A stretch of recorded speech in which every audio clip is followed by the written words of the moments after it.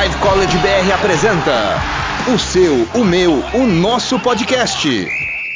Olá a todos, muito bem-vindos, novamente estamos nessa retrospectiva agora de 2017, uma coisa que espero que vire tradição, com um convidado mais que especial aqui para o nosso Time Out Brasil, ele, meu querido Fábio Balaciano, do blog Bala da Sexta do UOL. Bala, muito obrigado mais uma vez por aceitar esse convite. É um prazer ter você aqui comigo. Eu que agradeço, Rodrigo. Muita coisa pra gente falar nesse 2017, né, cara? Com certeza. Não tivemos tantas polêmicas como 2016, né? Não tivemos Olimpíadas para debatermos, mas algumas outras ocorrências aí neste meio de caminho. Bom, vamos fazer mais ou menos o que a gente fez no ano passado, né? Fazer uma linha do tempo. Começar desde lá do primeiro semestre, vindo agora até o mês de dezembro. A gente voltar tudo lá em março, né? Tivemos a Liga das Américas, isso com o vestígio ainda da punição da FIBA em cima da CBB da temporada passada, né? Então, a Liga das Américas em 2017 não teve a participação de clubes brasileiros e tivemos o Guarus de Lara, né, Bala, como grande campeão. Você vê essa Liga das Américas, o que você achou que os clubes brasileiros foram muito prejudicados, né, em não poder estar participando? Muito, né? A punição que houve na CBB resvalou nos clubes, que acabaram sendo os maiores prejudicados, né? Porque só uma seleção, que foi a Sub-17 feminina, não jogou um Mundial, mas os clubes foram muito prejudicados e não jogaram na Liga das Américas, o Guarus de Lara é um time tradicional e forte no continente, né? Ele poderia ser o campeão sem nenhum problema, mas o fato é que como o Brasil estava dominando a competição nos últimos anos, sem os times brasileiros jogando, meio que dá para dizer que a competição perdeu um pouco não digo nem do glamour, perdeu da competitividade, né, Rodrigo? Não sei se você concorda. Sim, com certeza. Aí o Guarus de Lara a gente vai falar um pouquinho mais depois no final também, mas copou, né, o continente todo aí, venceu o Bahia Blanca e o Nate Robinson, que era um jogador que atuou na NBA, todo mundo lembra do baixinho, né, ganhou até campeonatos de enterradas, foi um dos grandes destaques da equipe venezuelana. E outra pessoa que não disputou na Liga das Américas, mas jogou no Guarus, foi o Duda, né, que está no Bauru hoje, o Bala. Jogou. O Duda, na verdade, quando você não sabe onde ele tá em algum time e daqui a pouco ele tá mudando, né, de time, né? Eu encontrei com o Duda, foi uma história engraçada, eu encontrei com o Duda, ele tinha acabado de jogar o quadrangular pelo Guarus de Lara, eu falei, e aí, tá animado pra segunda fase? Ele, não, tô acertando com o Bauru. Era na LDB do Rio, ou seja, ele tava em um lugar e indo pro outro, né? Jogador de atleta é assim. Com certeza, mas é bom que ele até fez um post legal no Instagram, falando parabéns pros companheiros, né? É legal isso daí que fica marcado. Bom, então passando dessa Liga das Américas aí, onde o Guarus foi campeão, a gente chega em abril, né? Um mês que eu gosto muito, acompanho bem também, que é a NCAA, né? Tivemos o March Madness e a grande final na primeira e segunda-feira de abril, onde North Carolina, de Roy Williams, foi campeão e levou seu 6º título em cima de Gonzaga, né? Que era uma equipe que vinha tava com um hype muito grande, como a gente disse. Você conseguiu acompanhar a Ballas Final Four? Como que você sentiu? Você vê essa equipe de North Carolina, né? Roy Williams também não era uma equipe que vinha tão badalada na temporada passada e de repente as loucuras de março acontecem e um time leva aí. Eu acompanhei principalmente o March Madness, né, que é onde passa mais jogo, mais disponível pra gente aqui no Brasil. Achava que Gonzaga tinha tudo para levar realmente, né? Tava com a faca e o queijo na mão, tava com uma campanha melhor, o time era mais encorpado, digamos assim. Mas no final acabou, o Roy Williams foi muito bem na final, né? Conseguiu fazer uma rotação bem boa na final, limou as principais armas dos Bulldogs lá, tirou uma diferença no final do jogo também e acabaram levando, né? Hoje em dia, Rodrigo, confesso a você que eu acho muito difícil acompanhar a NCAA, porque a rotação de jogadores é muito rápida, né? Ou seja, os caras estão naquele one and done, né? Jogam uma e saem fora. Então, você acaba de acompanhar uma temporada da NCAA e o teu estoque de conhecimento tem que girar rápido, porque os times mudam muito, né? E como é que eu vou dizer? 2 décadas atrás, uma década atrás, uma Duke chegava na mesma final, o mesmo elenco em 2 finais, em dois Final Four. Hoje é quase impossível. Né? Assim, quem fez isso ultimamente foi Flórida, né? Ainda com Billy Donovan, né? Sim. No time que tinha esses jogadores famosos que a gente conhece aí, o Bradley Beal também o Hopper também jogou lá, não foi isso? Sim, exatamente. Então, mas hoje é quase impossível, porque os caras jogam um ano e já vão pro draft da NBA, os melhores, né? Então é muito difícil acompanhar. Agora o título de North Carolina é sempre legal, né? A tradição fala muito alto ali ainda, né? Aquela frase, né, que a camisa realmente pesa nessa hora, né? Porque foi o que você falou, Gonzaga teve uma temporada impecável, eles perderam apenas um jogo durante a temporada regular inteirinha, que foi inclusive um jogo antes de começar o March Madness, então o pessoal meio que falou assim, perdeu de propósito só pra não entrar, né, invicto.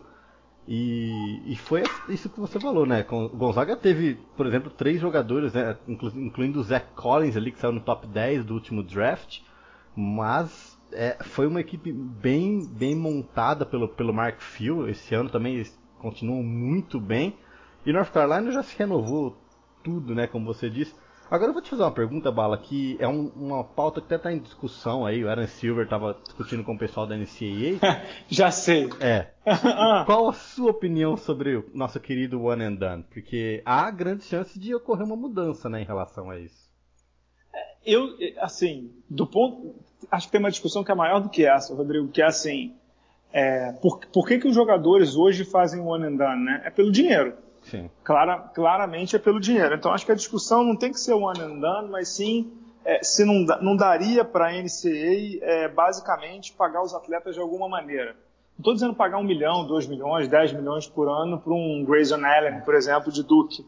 Mas, assim, será que não dá para dar entre aspas, uma ajuda de custo que faça com que o garoto fique na faculdade por mais tempo? Porque o Adam Silver e o pessoal da NCAA querem é que os garotos fiquem por mais tempo, não para que o campeonato seja melhor, não, desculpe, mas para que os jogadores cheguem mais prontos na NBA, porque a gente vê os jogos da NBA, né, a gente vai falar da NBA daqui a pouco, com todo respeito, tem jogadores que chegam na NBA sem fundamentos prontos, né? Sim. A gente vê hoje no Brasil muitos exemplos de atletas, né, sem fundamentos prontos no adulto. E a gente achava assim, mas é no Brasil. Mas você olha na NBA, tem muitos na NBA, e jogadores de pique alto. O próprio Lonzo Ball mesmo, do Lakers, com arremesso horrível, né? Uma mecânica de arremesso horrível. Você vê que faltou ser trabalhado. Então tem muito time da NBA que diz que o melhor desenvolvimento dos jogadores é entre o primeiro e o segundo ano. Por quê? Porque eles ficam 4 meses treinando com os garotos, que seria um período que eles estariam na faculdade ainda. Então acho que essa discussão é boa, mas acho que ela deveria ser acompanhada será que vale a pena pagar alguma coisa pelos garotos? Pagar de forma legal, né? Não daquele jeito que a gente ouviu o burburinho que teve nessa temporada também, né? Da Adidas dando dinheiro para Deus e o mundo, e não dessa forma. Mas saiu um documentário na temporada passada sobre o Ben Simmons, né? Que ele jogou em Louisiana State, foi lá em LSU. Ele falou isso que você acabou de dizer. Ele falou, eu joguei 6 meses aqui porque eu queria, só precisava passar por aqui.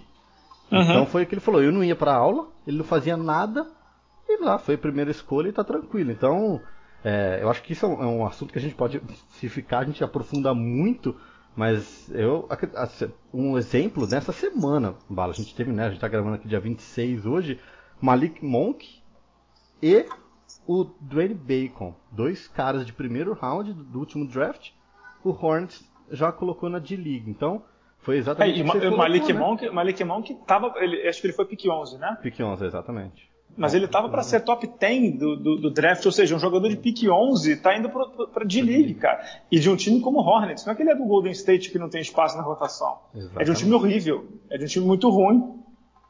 Exatamente. Foi o que você falou, tem desenvolvimento, né? Não. Sem querer me alongar, mas já e desenvolvendo um pouco o tema, é que assim, eu já vi várias entrevistas dos jogadores em que eles falam, além da questão do dinheiro, é que assim, eles falam assim, poxa, aqui eu sou muito melhor do que os outros, né?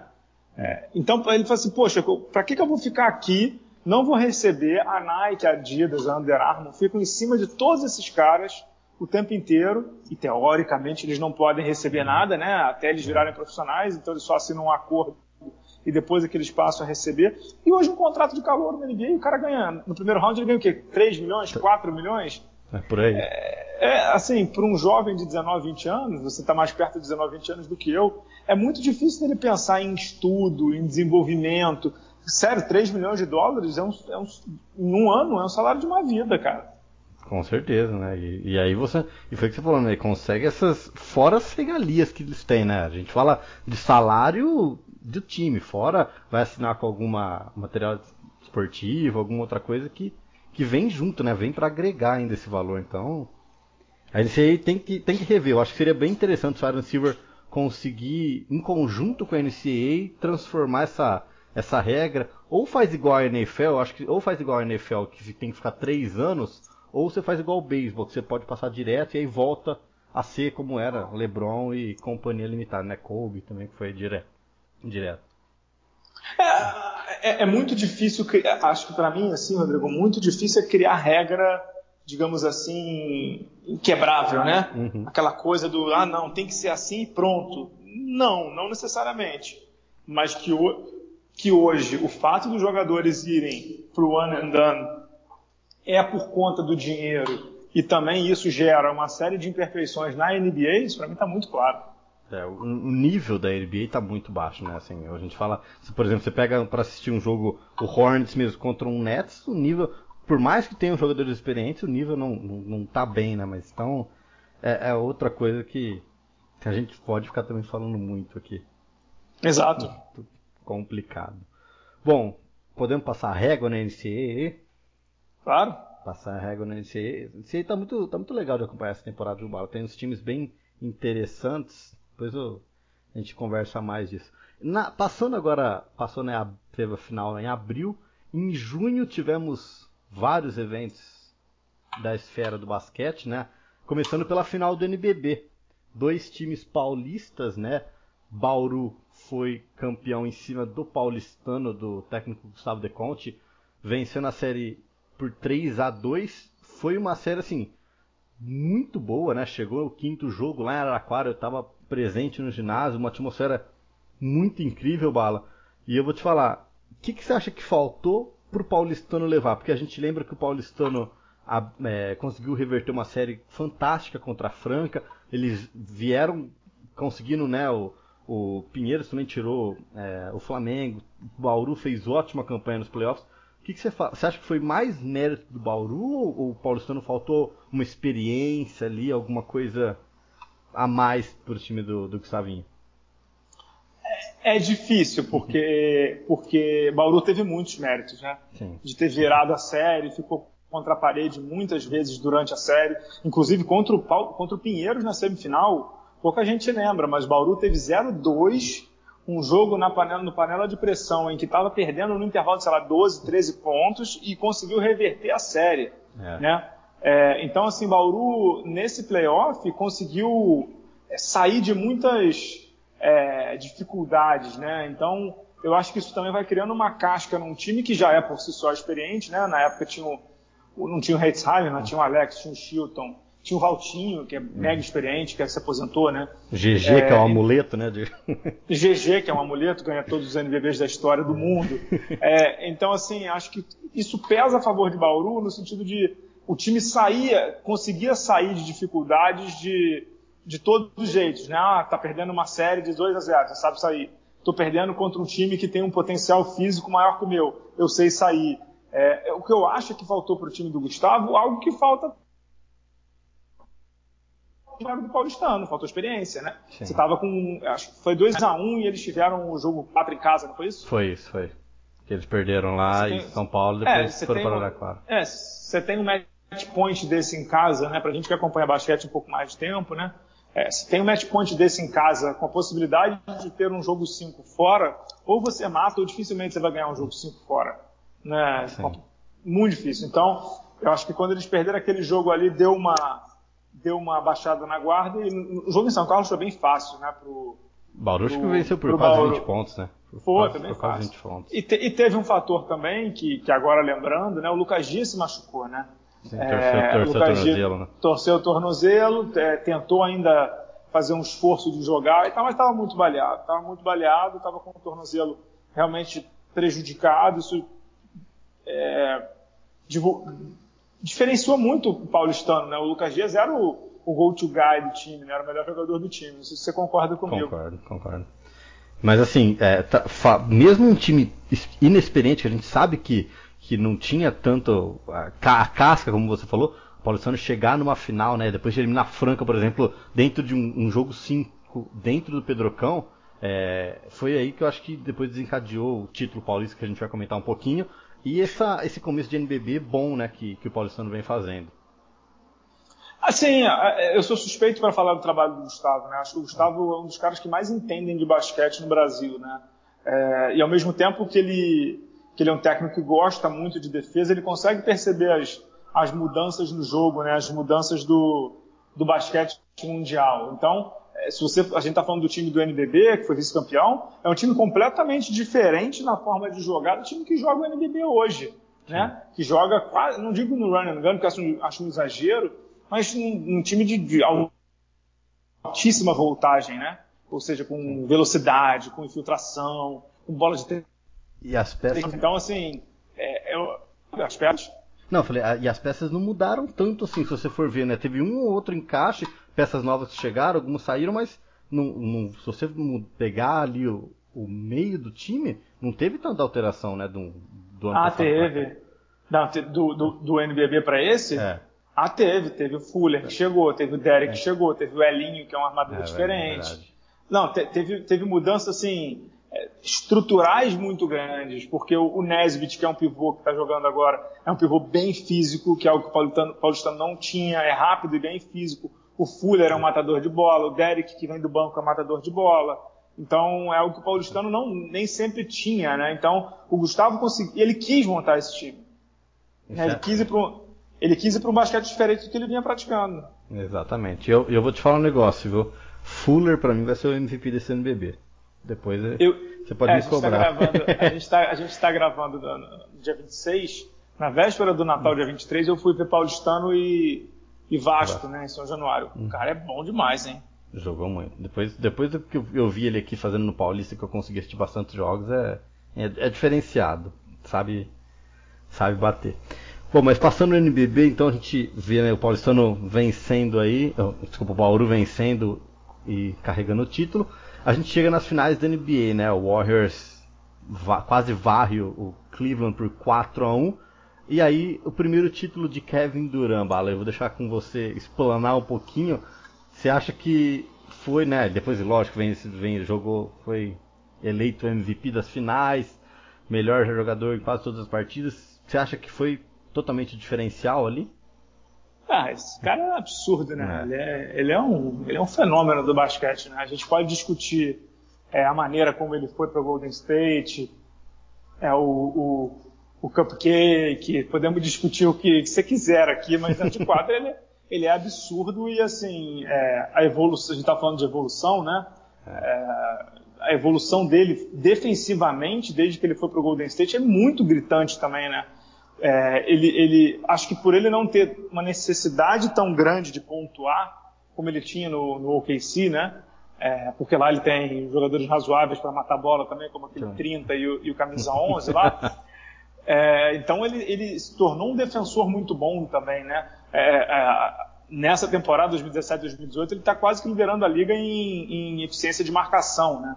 Ou seja, ele se tornou um jogador melhor, dando toco pra caramba, marcando pra caramba. Então, ele se tornou um jogador mais completo no time mais completo da NBA atual.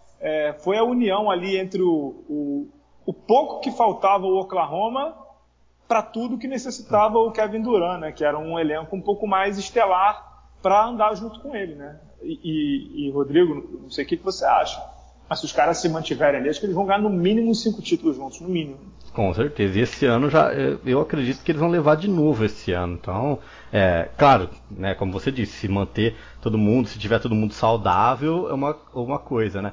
E você falou na questão de defesa do Kevin Durant, ontem, né, na rodada de Natal, ele deu acho que 4 ou 5 toques no jogo, né? Um deles, né, em cima do LeBron, né, no finalzinho, e ele passou, se tornou o maior bloqueador da liga no momento. Então ele é o cara que mais deu toco na NBA nessa temporada. Então pra você ter noção de como essa evolução defensiva do Kevin Durant vem melhorando, né? Eu acho que foi o que você falou, né? O elenco ao redor dele ajuda muito. Então, na hora que alguém dobrar a marcação nele, vai sobrar a bola pro Curry, vai sobrar pro Klay Thompson matar. Então, você aposta no Warriors esse ano de novo, Val? Aposta, com certeza. Acho muito difícil de não dar o Golden State. Por mais que apostar contra o LeBron é difícil, porque o cara é absurdo também, o LeBron é um fenômeno, mas o elenco do Golden State é muito completo, né? A gente nunca pode cravar, né, Rodrigo? Porque tem lesão, tem suspensão, tem o LeBron, tem tudo mais ali. Tem o James Harden com o Chris Paul, né, no Oeste agora. Tem o Oklahoma que está crescendo também. No momento certo, parece, né, que o Oklahoma está engrenando. Tá engrenando. Mas eu acho muito difícil de não dar Golden State, a não ser que aconteça uma catástrofe de proporções bíblicas ali, difícil de tirar. Não sei se você concorda, cara, porque além de ter um elenco espetacular, tem um técnico muito bom, né? Se o Kerr, sem sombra de dúvidas, tá um patamar acima. E outra coisa que chama atenção é o número, né? O número da série foi 4-1. Então, outros anos que tiveram o Golden State e o Cavs foi 4-2, 4-3 e aí chegou o Durant, 4-1. Então, uma varrida é difícil a gente apostar em varrida na final. Mas chama atenção também, né, o 4-1. Segundo o Draymond Green, eles ficaram chateados de não terem varrido o Cavs, né? O pessoal também não brinca. Bom, passando então, alguns dias depois da final da NBA, chega o draft, né, com os jogadores do college que a gente tinha comentado. Falar só dos top 5 aqui, Bala.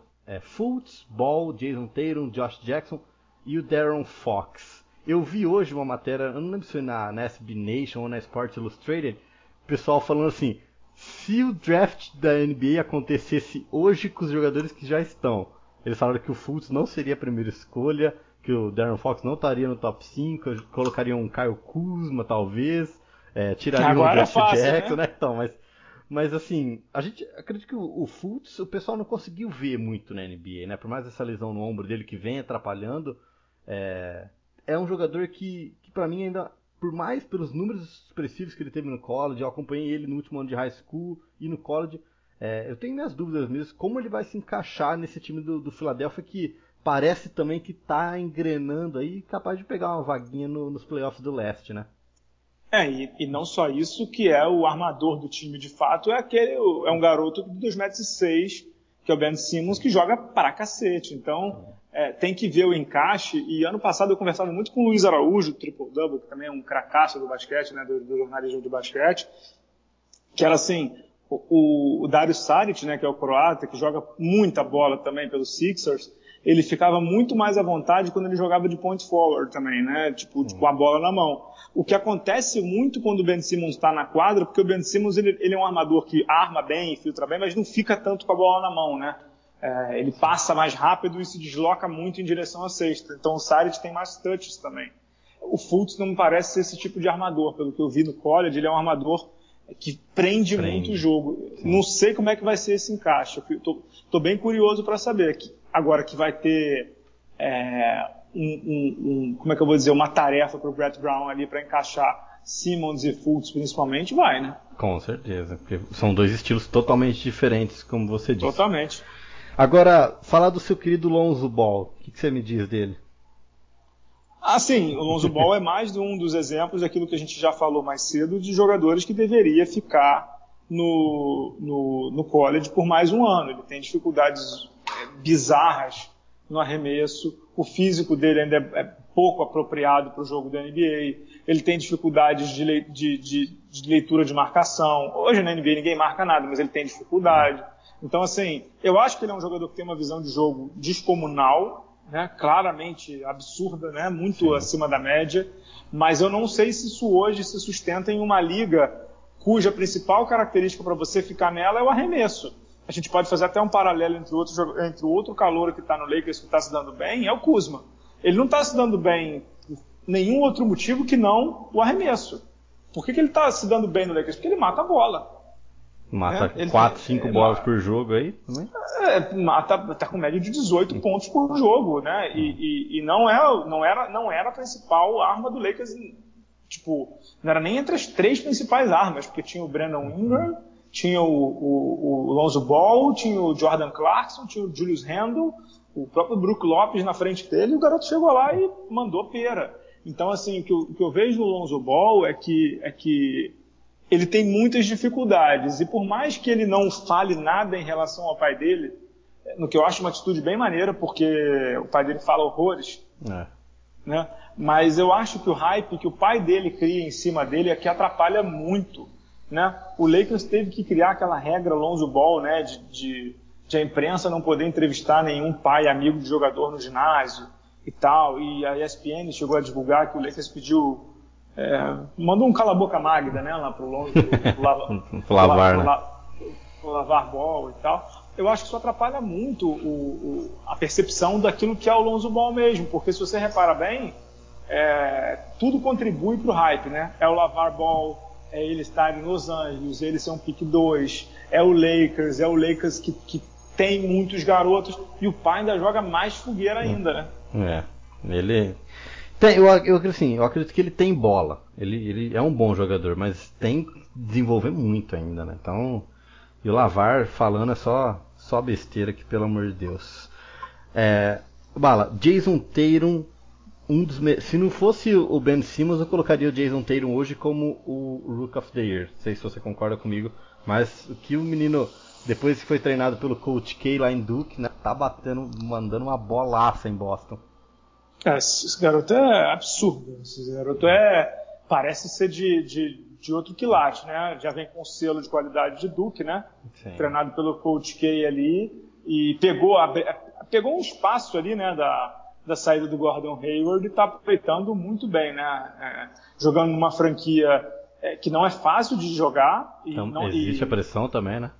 Existe não só a pressão da franquia, como uma pressão de resultado, né? Ou seja, ele não está entrando numa franquia de rebuild, ele está entrando numa franquia que tem que ganhar. E o cara como é que eu vou dizer? Tá respondendo na quadra, tá dizendo assim, eu tô aqui, ó. Tô aqui para jogar, e tá jogando bem. Tem as dificuldades dele em alguns momentos, o arremesso dele dá umas jateadas em alguns pontos e tal, mas tá bem claro que o garoto é bom, né? Sim, concordo com você também, eu gosto muito dele. E os outros dois, assim, Josh Jackson e De'Aaron Fox, que a gente não vê a mídia falando muito, lógico que também estão jogando em Phoenix e Sacramento. Você vê alguma evolução dos dois, ou você acha que também estão cruz para terem sido picks 4 e 5 desse draft? O Josh Jackson eu vi mais, né, do que o De'Aaron Fox. Os jogos do Sacramento são muito tarde, né, e é Sacramento, né, ninguém liga muito. O Josh Jackson eu gostei do que eu vi, mas ele ainda claramente é muito cru, né? Ele é um diamante bem cru mesmo, e bem bruto. Precisa ser lapidado. Eu só não sei se Phoenix é o melhor lugar para isso, né? Eu brinco muito com o Pedro Rodrigues, né, que grava podcast com a gente. Um abraço para ele, inclusive. Ele é torcedor do Phoenix e tudo. O Phoenix é uma tragédia de franquia, né? Então, eu não sei se é o melhor lugar para ele se desenvolver lá. Não sei o que você acha dele e do Fox também. Não, então, eu concordo com você, assim. Pelo assistir bastante eles no college, é totalmente diferente. Tem alguns caras que não conseguem transcrever, né? Se passar o modelo de jogo do college para a NBA.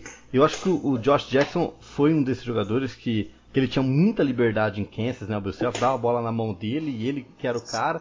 E aí, logicamente, que ele chega na NBA e não tem essa tal liberdade aí. E o Fox, o Buddy Hield é um cara que eu vejo que ajuda muito ele.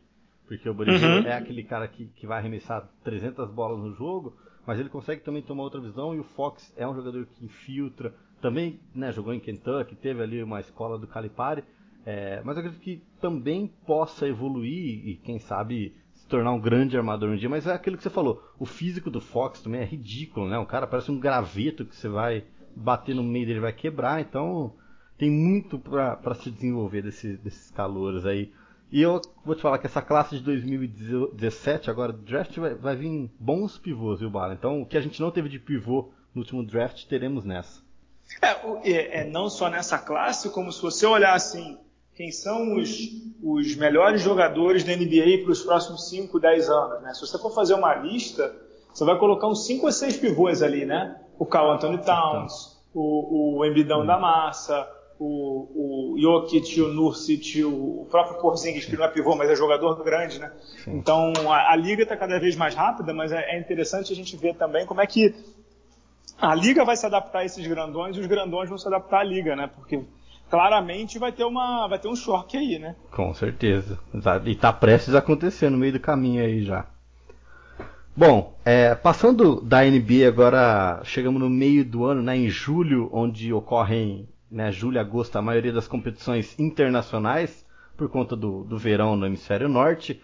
O Mundial Sub-19, que me chamou muita atenção, Bala, esse ano. Inclusive, pela primeira vez na história, na vida, eu pude narrar um jogo de basquete, né, eu narrei a semifinal do jogo dos Estados Unidos. Na verdade foi o terceiro lugar, né? Estados Unidos e Espanha, que eu narrei.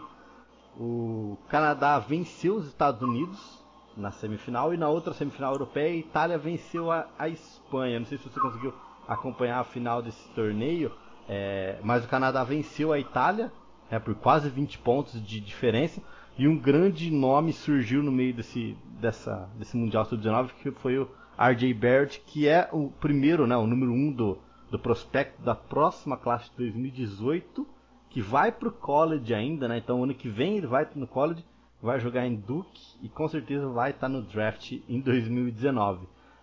O que foi uma grande surpresa foi a derrota dos Estados Unidos, né? Que eles não perdiam, fazia 8 campeonatos. 8 campeonatos sub-19 que eles não perdiam. Eu vi principalmente a fase final, né, do mata-mata, eu vi o time do Canadá, mas mais do que os Estados Unidos perder, é um voto de, digamos assim, de confiança e de qualidade no trabalho que o Canadá está fazendo há muito tempo, né, Rodrigo? Sim. Você olha a própria NBA e o mercado europeu hoje, tem muitos jogadores de qualidade, né? A gente cita o Wiggins, a gente cita o próprio Olynyk, que está jogando no Miami, que é muito bom jogador. Então, esse campeonato aí, não foi só o MVP que foi bem, não, o RG que você falou, não. Teve outros grandes jogadores que apareceram no time canadense, né? Sim, Lindell Wingnon, que é um armador que excelente, está jogando em Minnesota, na Universidade de Minnesota também, deve ir pro draft na temporada que vem, então foi assim, e foi engraçado que foi a primeira competição internacional que o Calipari foi técnico da seleção dos Estados Unidos, né? Então ele conseguiu recrutar alguns jogadores para Kentucky através da seleção dos Estados Unidos. Teve muito na época, né, alguns jornalistas criticaram a atitude dele e tudo, mas ele não conseguiu, mesmo com ótimos jogadores na mão, levar, né, passar o time do Canadá. Então foi muito engraçado. Bom, mas vem cá, desculpa, agora eu vou fazer uma pergunta para você. Por favor. Tem conflito ético aí do Calipari ser técnico de jogadores que podem vir a ser dele numa NCAA ou não? Porque para mim é bem bizarro. Não, então, exatamente, foi o que falei. Tiveram muitas críticas, porque a gente não pode afirmar nada, né? Mas imagina se ele chega para um jogador e fala assim, ó, você quer jogar o Sub-19? Vamos jogar lá comigo, você já viu meu estilo de jogo, e aí você vai para Kentucky. Então, assim, né, porque foi bem no processo. No começo do ano ele estava recrutando ainda alguns jogadores, e teve um jogador, por exemplo, claro, que foi o P.J. Washington, que é um pivô hoje que está jogando em Kentucky. O cara não sabia até em janeiro para onde ele ia. De repente, do nada ele falou que ia para Kentucky. 2 semanas depois saiu a convocação, ele estava no time. Hoje ele é titular da equipe de Kentucky, entendeu? Então, assim, são aquelas coisas que aparecem que a gente fala, fica com a pulga atrás da orelha, que pode ser ou não. Mas eu não concordei, assim, não achei, como você disse, ético da seleção dos Estados Unidos deixar ele ser um técnico disso, né, da própria Kentucky, assim. Ou você coloca um técnico de NBA, alguma coisa que vai estar menos ligada, ou você coloca um cara de high school que está muito menos ainda. Então, eu concordo. Achei meio fora mesmo, meio bola fora da USA Team aí que eles fizeram. Concorda comigo? Concordo inteiramente. Pra mim não tem a menor dúvida. Então, muito. Mas foi bom, assim, foi diferente ver os Estados Unidos perder, porque tava chato, né? Eu assisto Sub-16, Sub-17, Sub-18, Sub-19, a gente já sabe, só fica esperando pra ver quem que vai ficar em segundo.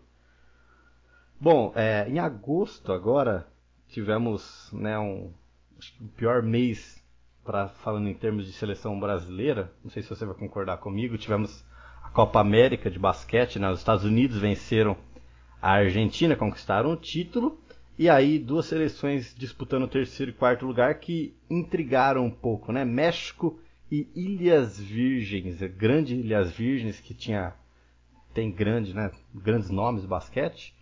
Mas assim, Brasil em 10º lugar, Bala. O que a gente pode falar disso? Né? A gente lembra que teve todo aquele rolo. E fora do PAN, né? E fora do Pan-Americano também. Mas assim, Cezinha assumindo de última hora ali, nova gestão.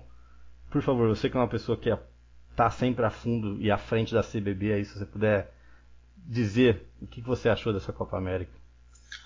Assim, eu acho que a gente tem que dividir um pouco do tema, né? É óbvio que quem esteve lá, César Guidetti, o técnico, e os 12 atletas e tudo, tem culpa no cartório, né? Eles têm culpa no cartório porque mandaram mal, não dá para você chegar numa Copa América em 10º, né? Sim. Perdendo para times como Ilhas Virgens, o próprio México e tal. Isso aí é inadmissível, o Brasil está fora do Pan-Americano pela primeira vez na história, isso é horrível, horrível. Mas assim, analisando de forma fria, bem fria, que é difícil no calor do momento, e a seleção, a gente vive uma relação de irritação com a seleção há muito tempo, né? O César teve pouquíssimo tempo de trabalho, é um time novo, é uma gestão nova, os caras ainda estão arrumando a casa, você conversa com o pessoal da CBB, é um cenário de caos.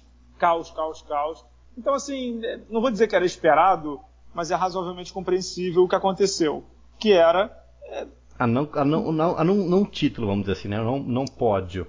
Mas o que era esperado era um mico nesse primeiro ano, porque, e não foi só no masculino, não sei se a gente vai tocar nesse assunto, mas dá para incluir também, que é o feminino não se classificar para o Mundial, que é tão mico quanto o masculino. Então, era esperado, porque o cenário que a CBB encontrou, essa nova geração, é um cenário de terra arrasada, né, cara? Então, você olha ali o estado das coisas na CBB, conversa com qualquer um da CBB, eles dizem, Bala, não tinha nada.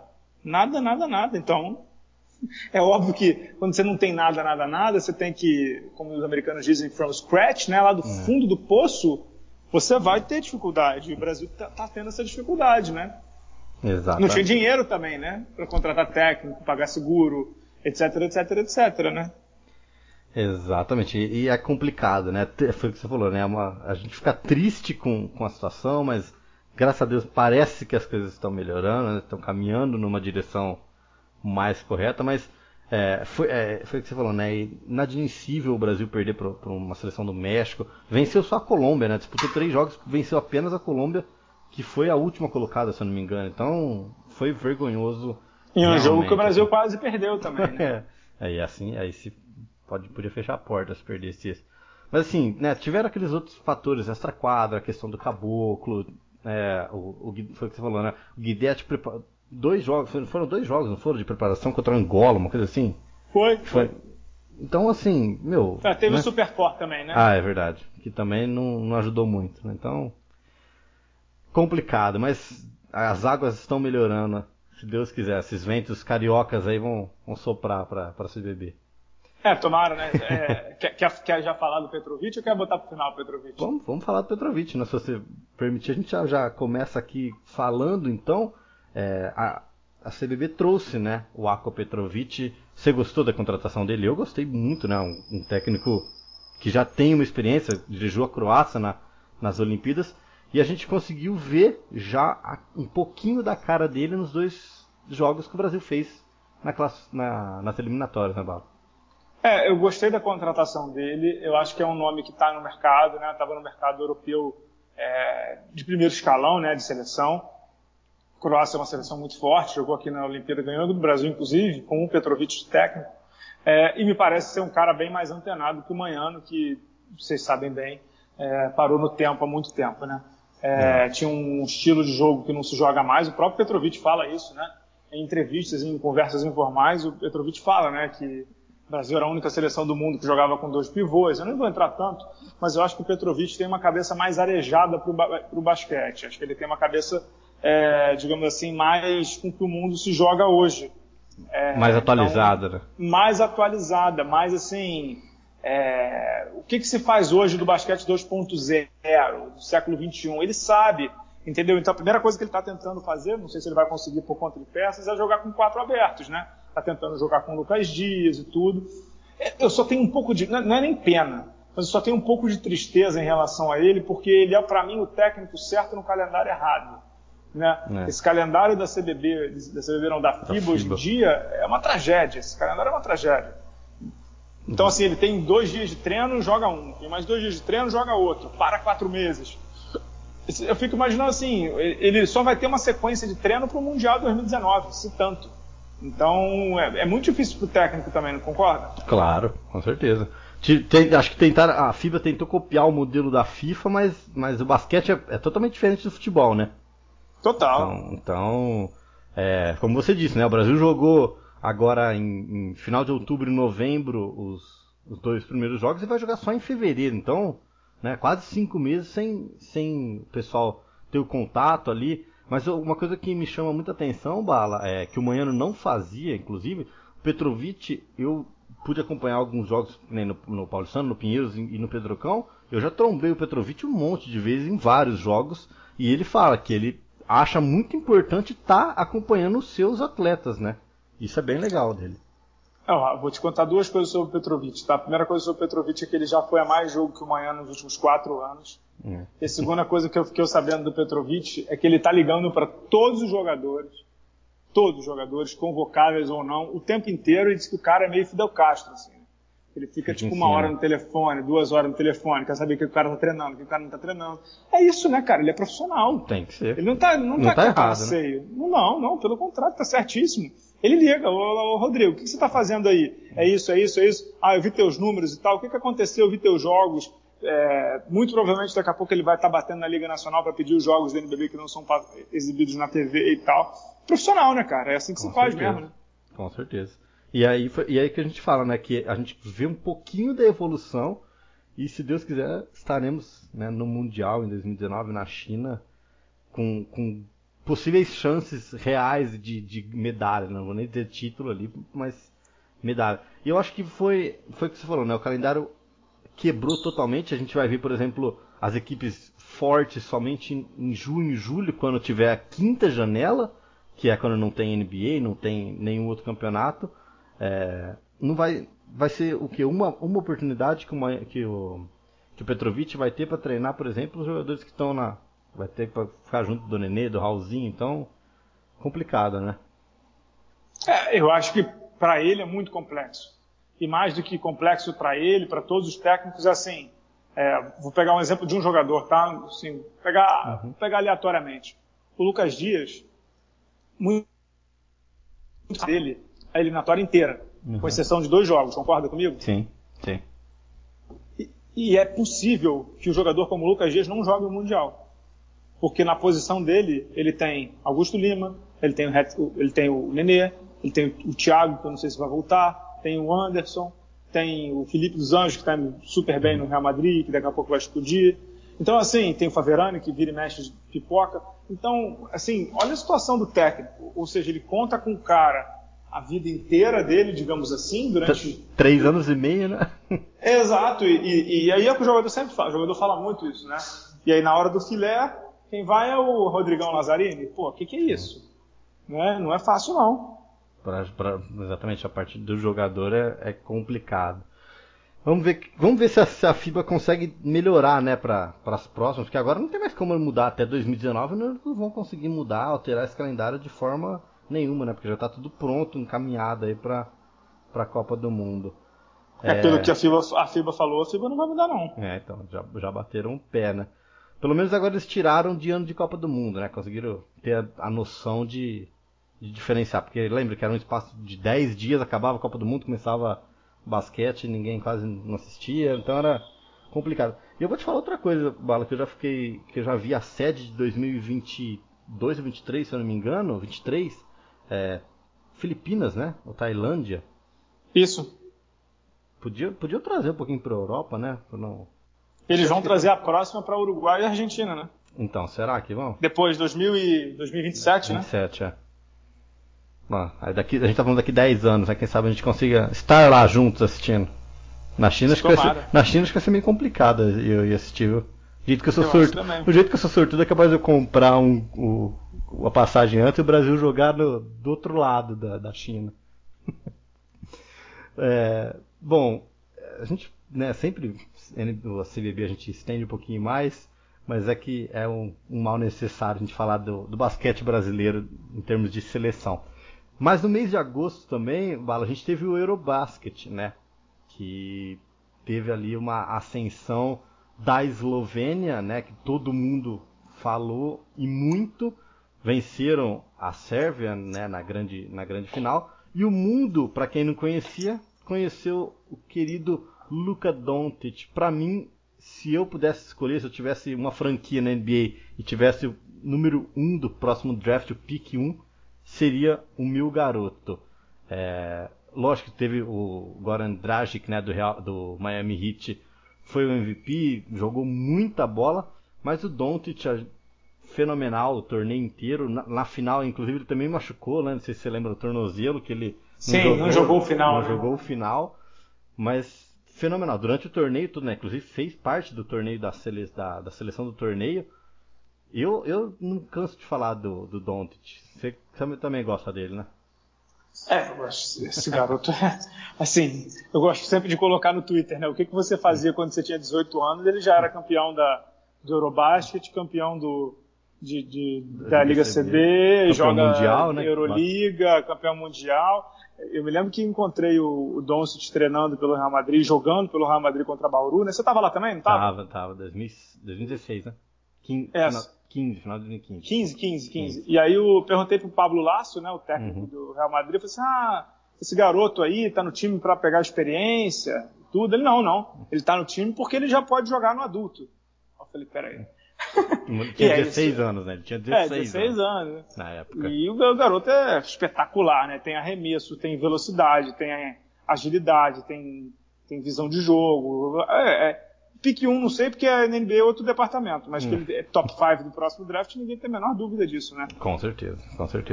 Eu assim, uma coisa pra ser um pouquinho chato, a defesa dele é uma coisa que peca, né? Eu falo que... Mas não é do nível catástrofe. Não, exatamente. Mas tem que dar aquela ajustada. Mas ele melhorar só um pouquinho o posicionamento ou a parte de perna dele, que às vezes... você vê em muitos lances, ele chega às vezes atrasado, então... Mas é nada que 2 meses de treino ali que ele não vai melhorar na NBA, né? Nada que 2 anos também de vida a mais, ele tem 18 anos, né, Rodrigão? Ele é um pouco novinho, né? Exatamente. Então... Mas foi gostoso, né? Esse Eurobasket aí foi muito bom, né? Tanto a Eslovênia surpreendeu a Sérvia, logicamente, uma das potências europeias. A Espanha ficou em terceiro lugar e a Rússia em quarto. Então, nada de grandes surpresas. Mas foi muito gostoso poder assistir o Doncic e com certeza ano que vem vamos ver ele na NBA. Bom, em outubro, Bala, agora mais recente, tivemos, né, o Campeonato Paulista. Paulista aí, que a gente volta a falar um pouquinho do paulistano. Venceu o Franca, né, por 3-2 dentro do Pedrocão. E o Caio Fuller foi eleito MVP. Então, eu também acho que ele vai ser MVP desse NBB, tem tudo. Eu acho que o paulistano tem chão para... tem time para chegar, viu, nas finais de novo. Você concorda? Concordo muito. Acho que o paulistano tem um elenco muito bom, né? É um elenco profundo, né? Muito profundo. Eu ia falar muito heterogêneo, né? Uhum. Então tem jogador de condução de bola, como é o Elinho, tem jogador de matar a bola, como o Fuller e o Derek, tem ala alto que consegue jogar aberto, como o Lucas Dias, tem pivô físico, como o Nesbitt, tem um pivô mais, digamos assim, mais fixo, que é o caso do Guilherme Hubner, que tem saído para matar a bola, tem jogadores físicos como o Jonathan e o Ed. Então, acho que o paulistano surge como uma das forças desse NBB.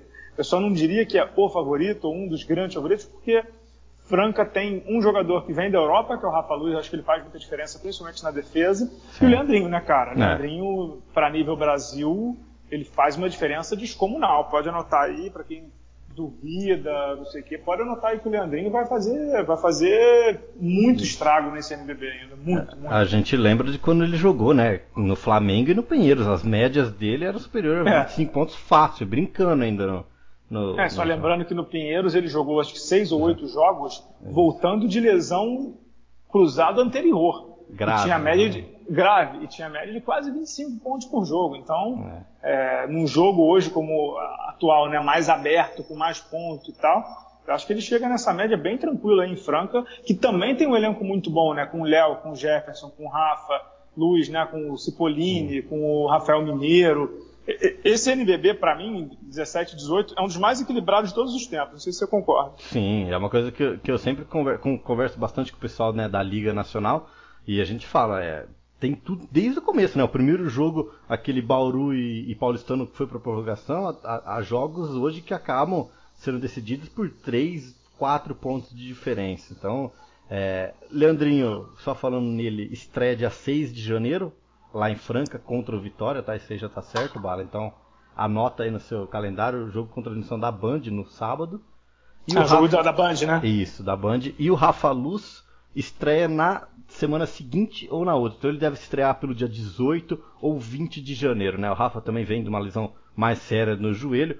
Tive a oportunidade de conversar com ele também em Franca, conversei com o Leandrinho, então eles estão mais prontos. O Leandrinho, né, tava por conta de estar um pouco fora de ritmo de jogo. O Elinho já conversa bastante com ele, ele já está treinando com a equipe, mas é só para dar aquela pincelada final. Então agora, final de ano, eles não quiseram antecipar, né? Era para ele ter estreado já nesse jogo contra o Minas ou contra o Flamengo, que o Franca venceu ambas as partidas.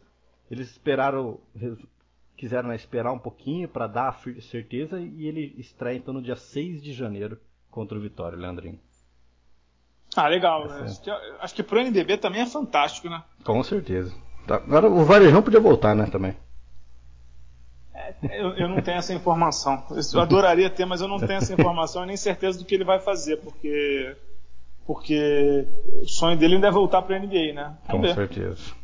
A gente espera. Bom, e pra gente fechar aqui a nossa hora, agora em dezembro, né, a gente teve a Liga Sul-Americana, aí sim com participações de equipes brasileiras, né? O Flamengo disputou, o Pinheiros jogou, e o Guaros de Lara, como a gente falou no começo, copou de novo, né? Venceu a Liga Sul-Americana também, dessa vez sem Nate Robinson, mas foi uma série bem tranquila contra os Estudiantes ali, que eles venceram sem grandes dificuldades, foi 3-1, que acabou, né? Faz 10 dias essa Liga Sul-Americana.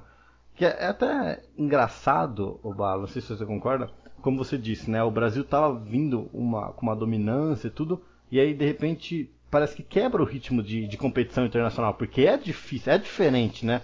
Você jogar um NBB e você mudar totalmente de atmosfera, você ir jogar em ginásios da Argentina, em ginásios do Uruguai, onde a torcida faz aquela pressão que no Brasil não tem, né? No basquete. Mas o desempenho dos times brasileiros foi mega decepcionante, né? Sim. O Flamengo e Pinheiros, né? Eu vou colocar os dois assim como o que mais me chamaram a atenção. Não sei se você concorda comigo. Foi, com certeza absoluta. Então, inclusive disputaram no Rio de Janeiro, né? Os jogos do grupo deles foi no Rio de Janeiro e não conseguiram avançar. Então, temos que rever esse conceito de ligas intercontinentais, aí ligas da região do continente sul-americano. Só lembrando que o Brasil tá dominando o continente há uns bons 5 anos, né? Vamos ver agora nessa Liga das Américas aí com Bauru e Paulistano principalmente, que são os que mais têm chance, né? Sim. E Mogi também, vamos ver o que acontece. Mogi, inclusive, sede, né? Sede de um grupo D, se eu não me engano. Mogi vai ser sede da Liga. E Bauru e Paulistano é que se deram mal, né? Porque vão estar no mesmo grupo com o São Lourenço, né? Com o São Lourenço. Vai ser pedreira pra frente aí. Eu acho. Bom, tem mais alguma coisa que eu esqueci de algum fato aqui pra gente fechar esse ano? Acho que vale falar da Liga de Basquete Feminino, né? Que teve o Americana como campeão. O Americana que foi campeão e fechou as portas, né?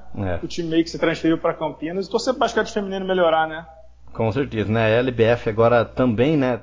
Fez um investimento um pouquinho maior. E com certeza acho que com a adição de mais times, né? Você pode falar melhor que eu, que está mais por dentro da LBF. Vai ser um campeonato um pouquinho mais longo e um pouquinho mais disputado também.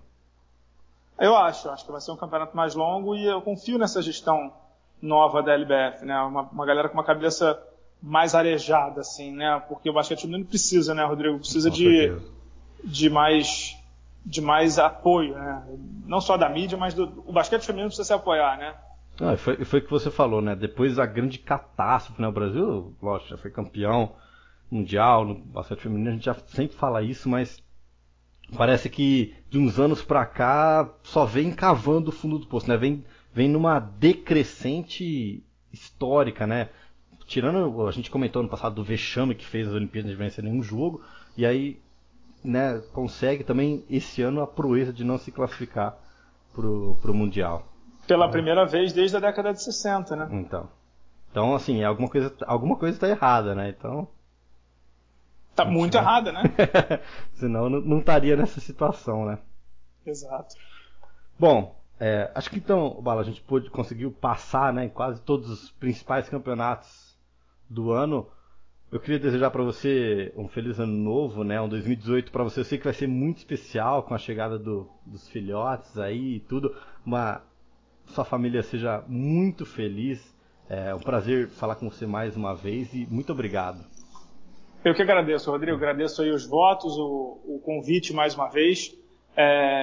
Você é um dos caras mais legais assim, no basquete, está sempre vendo tudo, acompanhando, o garoto novo dedicado. Desejo muita sorte aí para você, para a galera do Time Out, que vocês precisarem sempre contar comigo, viu? Muito obrigado, muito obrigado. Bom, quem está escutando esse podcast escutou até o final, né?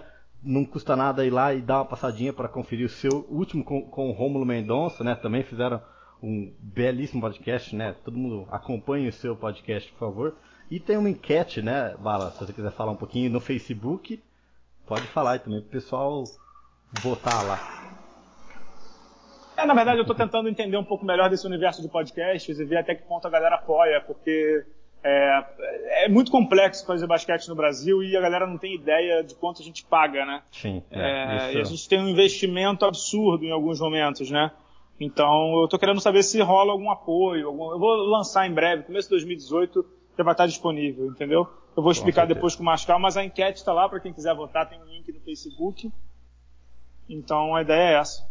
Muito bem. Bom, então sigam, né, o Bala em todas as redes sociais aí, Twitter, Facebook, Instagram, tá sempre também atualizando, sempre. O Time Out também tá em todas as redes sociais. Bom, Bala, então é isso, muito obrigado, né? Eu sou o Rodrigo Rosário, eu estive com o Fábio Balaciano. Um beijo, um abraço e feliz 2018 a todos.